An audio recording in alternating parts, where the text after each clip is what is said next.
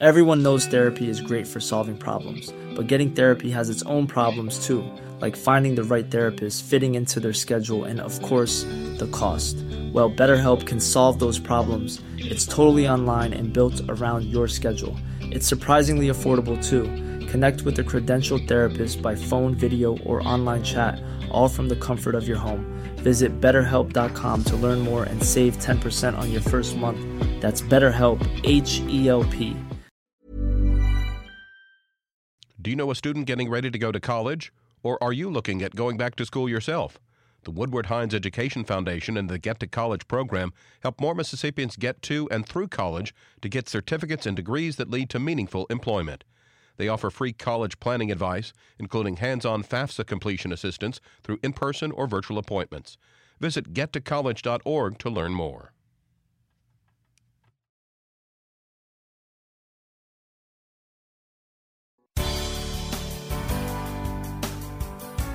Good morning. It's 8:30 on Tuesday, August 2nd. I'm Desiree Frazier. This is Mississippi Edition on MPB Think Radio. On today's show, as Mississippi students return to school this week, a focused campaign begins to reduce teen vaping. Then Dr. Thomas Dobbs reflects on two policy issues that became high profile during his tenure, plus helping barbers help others. This is Mississippi Edition on MPB Think Radio.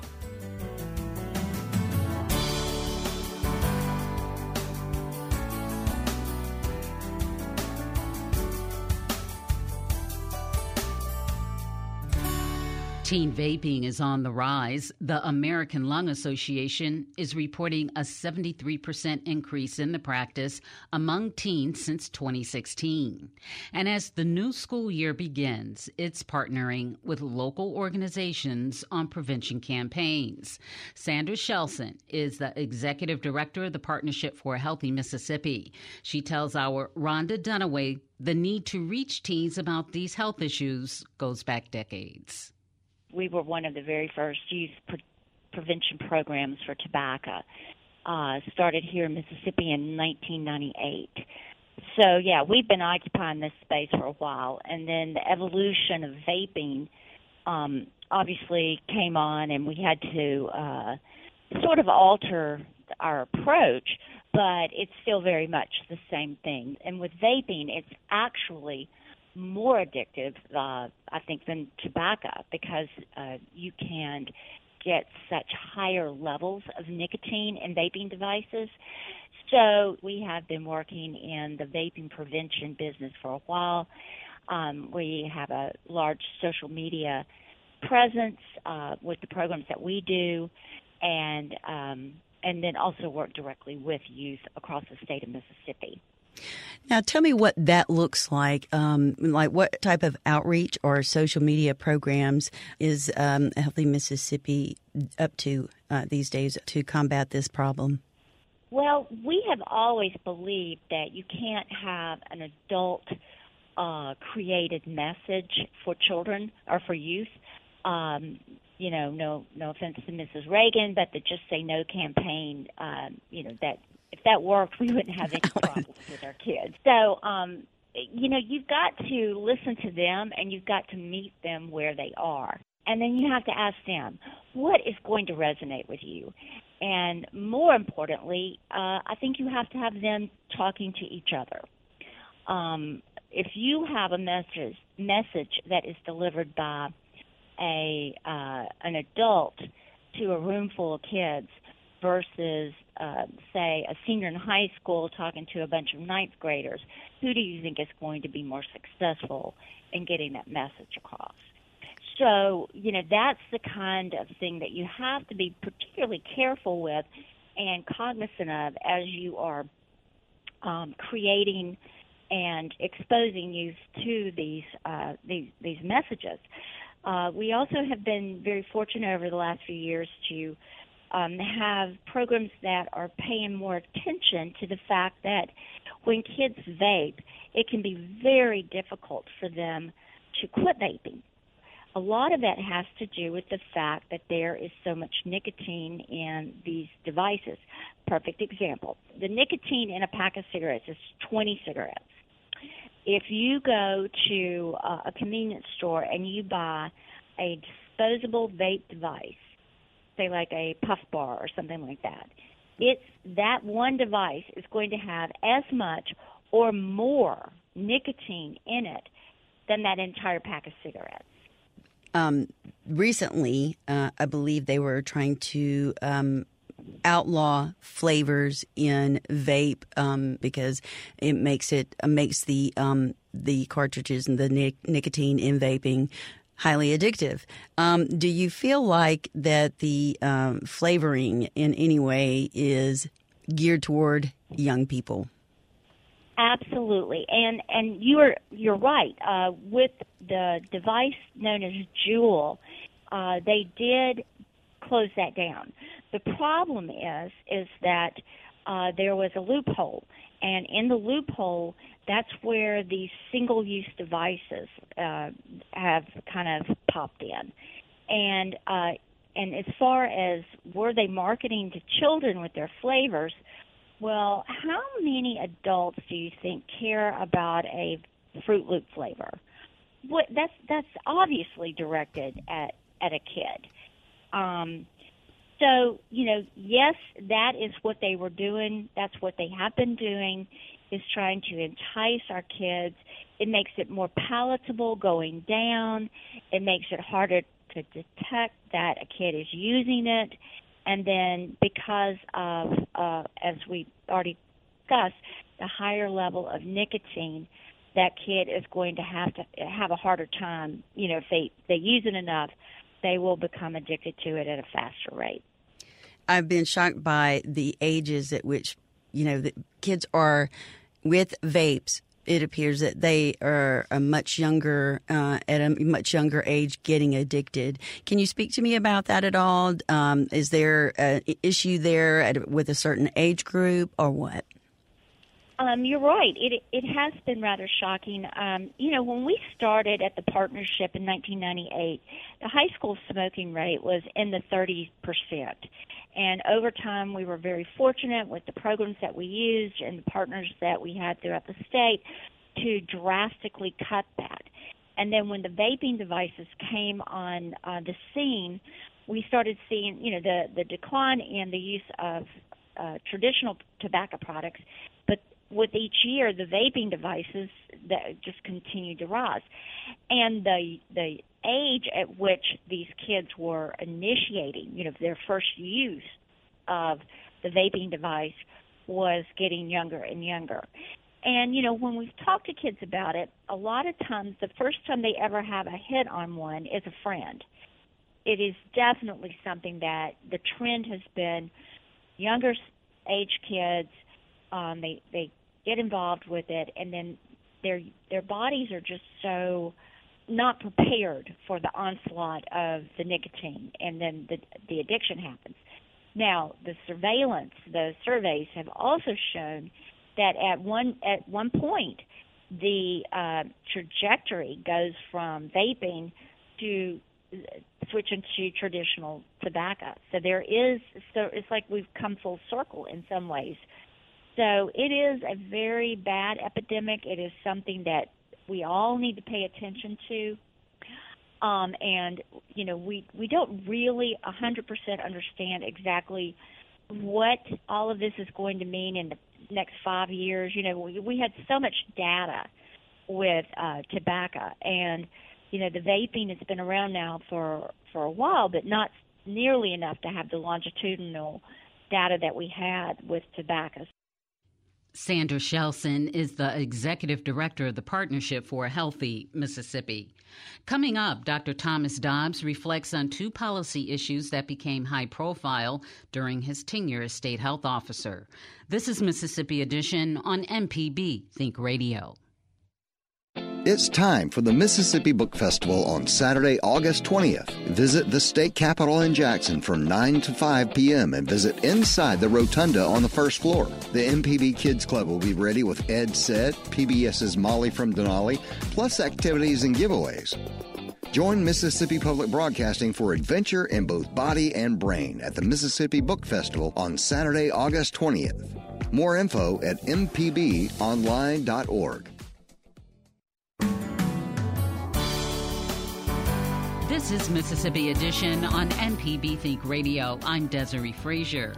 The coronavirus pandemic response may have been the most public-facing challenge of Dr. Thomas's time as Mississippi's state health officer, but it wasn't the only high-profile issue his office faced and his name encountered.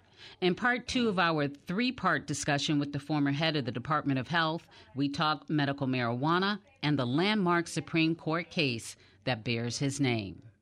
It is a huge distraction, and I do hope that the state of Mississippi and the leaders can recognize what public health is, right? So we have a pretty limited bandwidth, and it's hard to hire good folks in Mississippi, right? I mean, every industry is looking.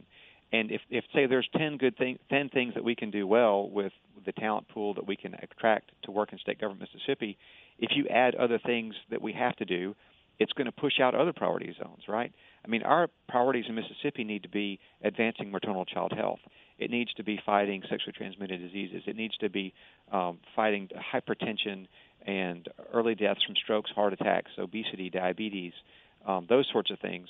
And, you know, there's only so much that an agency can do, and we have a very talented team, and we do phenomenal work. But we really need to be allowed to focus on those things that make Mississippi healthier and more prosperous. Since that is not the case, are you concerned that all of those things that you mentioned are going to fall by the wayside as this program is trying to get up and running?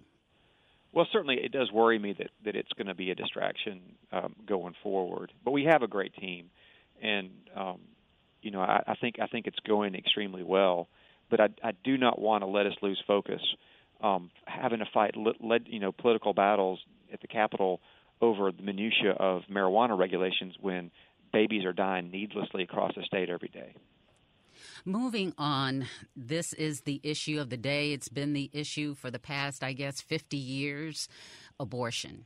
And as you know, the Supreme Court has overturned Roe v. Wade, and they did it using Mississippi's 15-week abortion ban, which was challenged by the state's only abortion clinic. And that case bears your name. As state health officer in that capacity,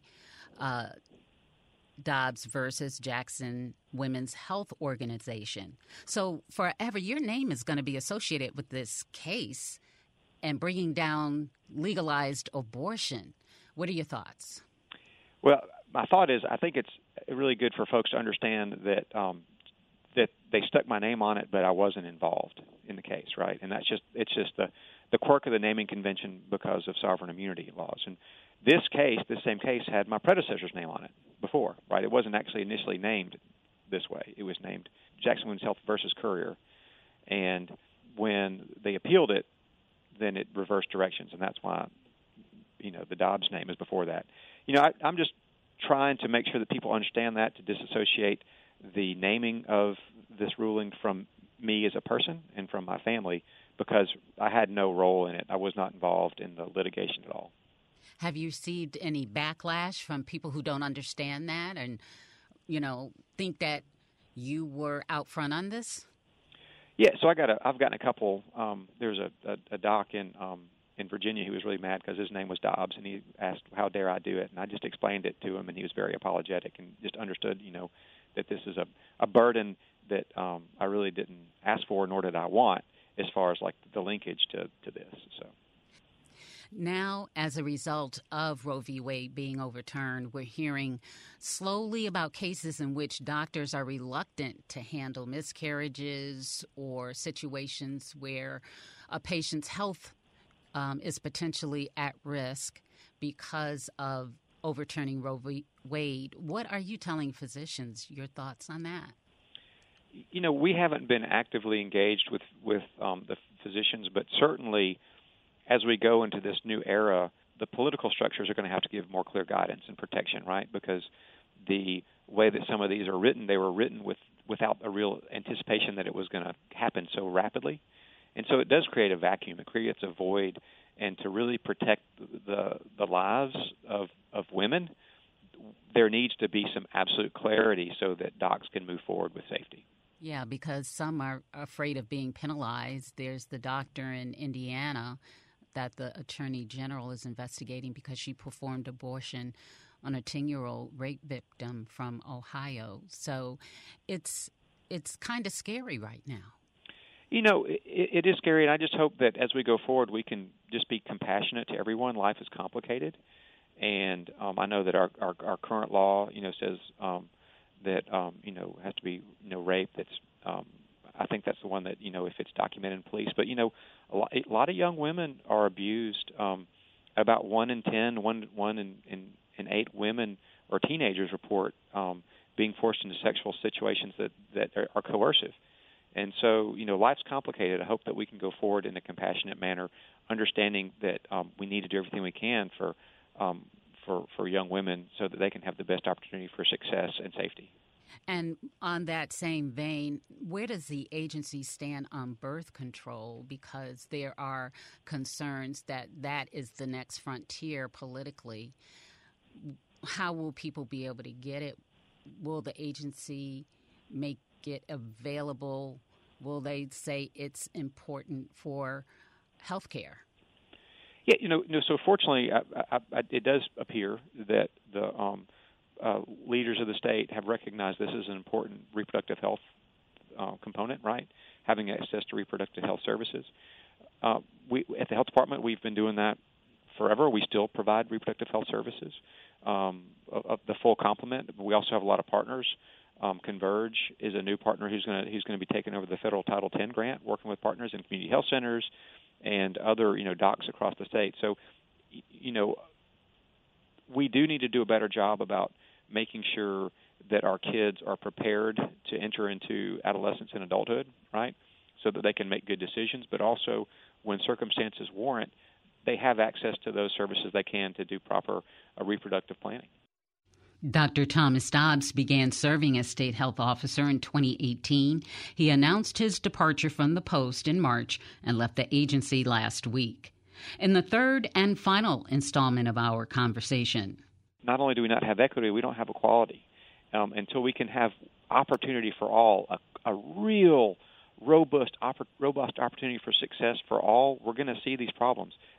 We take a closer look at the state of health care in Mississippi. That's tomorrow. Coming up, helping barbers help others. This is Mississippi Edition on MPB Think Radio.